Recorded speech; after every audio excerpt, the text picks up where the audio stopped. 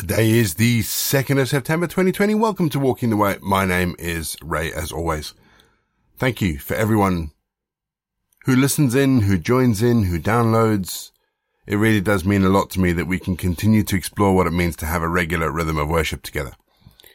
If you are joining us for the first time, thank you. And let me say that each episode follows a really simple pattern. It's a mixture of prayer, scripture, and music. It's easier to pick up as we go along. If you'd like some help, if you're getting a bit lost, click the download the script button in the episode show notes. You'll get a PDF of today's episode. If you feel you'd like to support Walking the Way, and I would really appreciate it if you did, again, the links to our giving page are in the episode notes below. And finally, if you want more information about me or the podcast, head to rayborrett.co.uk. We always start each leg of Walking the Way with our opening prayers. So let's not break the habit of a lifetime. Let's pray, shall we? Loving God, today I jump into all that you've given me.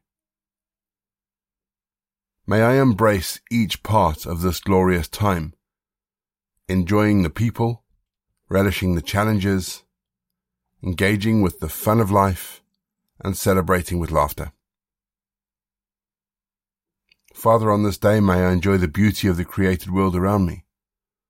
May I run, dive, walk, and sing in the freedom of this day.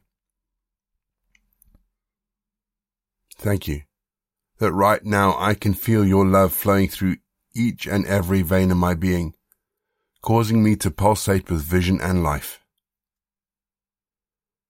Lord, on this day I jump into all that you've given me. I wake to live and give. And I ask, Father, that it be a worthwhile day filled up to the brim. A day of service, of laughter, of work and play. A time to run and sing. May today be a day where I walk and I breathe your goodness in. Enjoying the beauty all around. And freedom's joy within. Amen. Isaiah 1 verse 18. I, the Lord, invite you to come and talk it over. Your sins are scarlet red, but they will be whiter than snow or wool. Hands up if you've ever thought that God is unreasonable. I'll be honest, and there have been times when I've shouted at God like some sort of petulant child and felt that God is being completely unreasonable. You know, those times when prayers seem to go unanswered and things just do not seem to go the way we want them to. I've often come away from times like this feeling like the toddler who's lain on the floor of the supermarket and just kicked and screamed and pulled down displays and threw their proverbial toys out the cot. But God is not unreasonable. He just expects us to behave like the rational, reasonable people that he made us to be. I want you to imagine the most patient parent you can imagine. And that should give you the vaguest idea of what God is like, multiplied over and over and over again. So, when we throw our toys out the cot, when we have our tantrums, when we pout and we're petulant, when we have bad days, God gathers us into his arms and he holds us tight. Even when we kick and fight and scratch and bite, God keeps hold of us. And when the tantrum is over, he sits down quietly and he says to us, please come, let's talk this through. Unfortunately, like the petulant children we are, we push away and we go and we sulk. And then when we, like the prodigal son, come back all sorry and apologetic, our Father, like the father of the prodigal son, scoops us up, loving us in ways that we cannot imagine. Unfortunately, we go and we do it all again. We're going to have our first piece of music just to give us some time to center our thoughts on God. And then we're going to get into our Bible readings for today. And today we continue with Paul's letter to the Ephesians. And Apologies for not being able to do the introduction to the Ephesians yesterday, but we'll have a look at the book of Ephesians before we start today's reading.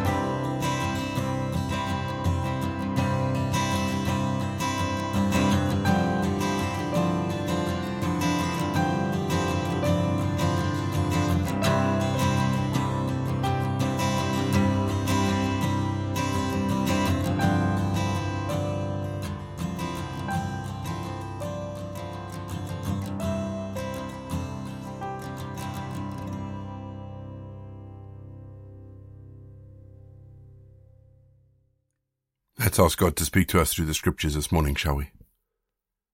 Heavenly Father, as we read deeper into the book of Ephesians, remind us that we are yours. Open our eyes to the beauty of your life and your love and your relationships with us. We ask this in Jesus' name. Amen. So, what then is the book of Ephesians about? Who wrote it, where and when? Well, let's start with the authorship, because that's possibly the most conundrum-like. It's not your typical letter of Paul. And this has led a lot of biblical scholars to think that this is what they call Deuteropauline. It's written in the style of Paul, but it's not actually a Pauline letter. However, having said that, more than 50% of scholars believe that Paul either wrote it or he had a hand in writing it. He maybe wrote it with another author. So the authorship is in a bit of dispute. The other thing that's interesting about this letter is it's not addressed to any particular person or group of people. Most of the letters that we read of Paul name people. There are groups of people he lived with. And as Paul lived in Ephesus for 2 years, you would think that he would name a few of them. And so a lot of the thinking around this letter was that it's more of a devotional circular letter. And where it says to the church in Ephesus, it may have actually just been to the church in blank, and you filled in the name of the church. The date of this letter is anywhere between 62 and 80 of the Common Era, or AD, depending on who you think wrote it, basically, depending on who you think the author is. If Paul wrote it, he most likely wrote it during his captivity in Rome. So, we have date, we have place, we have who, sort of. So what's the letter about? This letter has been described as the Queen of Devotionals. And Paul describes the church in all its splendor as the body, the bride, and the building of Christ. Firstly, he's very quick to remind us what Christ has done for us. And that's chapters 1 to 3, by the way. And then in chapters 4 to 6, he spells out what we are called to do and be in Christ. It's a beautiful letter. It's an interesting letter. But let's continue with chapter 3, shall we? Our Bible readings this week are taken from the Contemporary English Version, and today, as I said, we're reading chapter 3 of the book of Ephesians. Christ Jesus made me his prisoner, so that I could help you Gentiles. You have surely heard about God's kindness in choosing me to help you. In fact, this letter tells you a little about how God has shown me his mysterious ways. As you read this letter, you will also find out how well I really do understand the mystery about Christ. No one knew about this mystery until God's Spirit told it to his holy apostles and prophets. And the mystery is this: because of Christ Jesus, the good news has given the Gentiles a share in the promise that God gave to the Jews. God has also let the Gentiles be part of the same body. God treated me with kindness. His power worked in me, and it became my job to spread the good news. I am the least important of all God's people, but God was kind and chose me to tell the Gentiles that because of Christ there are blessings that cannot be measured. God, who created everything, wanted me to help everyone understand the mysterious plan that had always been hidden in his mind. Then God would use the church to show the power and authorities in the spiritual world that he has many different kinds of wisdom. God did this according to his eternal plan, and he was able to do what he planned because of all that Jesus Christ our Lord has done. Christ now gives us courage and confidence so that we can come to God by faith. That's why you should not be discouraged when I suffer for you. After all, it will bring honor to you. I kneel in prayer to the Father. All beings in heaven and earth receive their life from him. God is wonderful and glorious. I pray that his Spirit will make you become strong followers, and that Christ will live in your hearts because of your faith. Stand firm and be deeply rooted in his love. I pray that you and all God's people will understand what is called wide or long or high or deep. I want you to know all about Christ's love, although it is too wonderful to be measured. Then your lives will be filled with all that God is. I pray that Christ Jesus and the church will forever bring praise to God. His power at work in us can do far more than we dare ask or imagine. Amen. We're going to have our second piece of music, just to give us some time to think about the bits of scripture that have caught our attention. And then after music, we're going to say our prayers for today.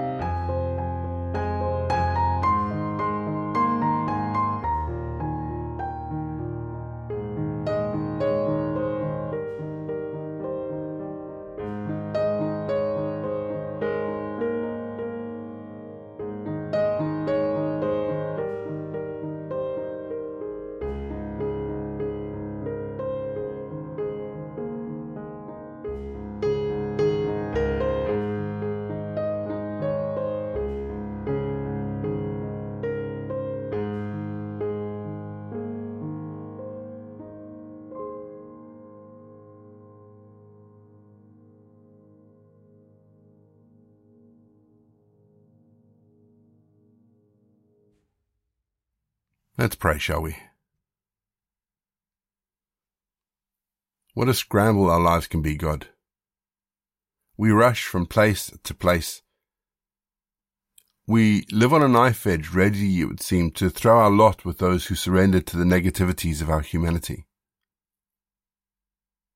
What a relief to come into your presence like this, where we can find a quietening presence, where your church is gathered together and find a common purpose and a unifying spirit. Lord, this whole place needs to refine its sanity, lest people come to believe that all their stresses are inevitable. So, Lord, I ask, and I say, let a good peace come over this place. Let peace come to its walls.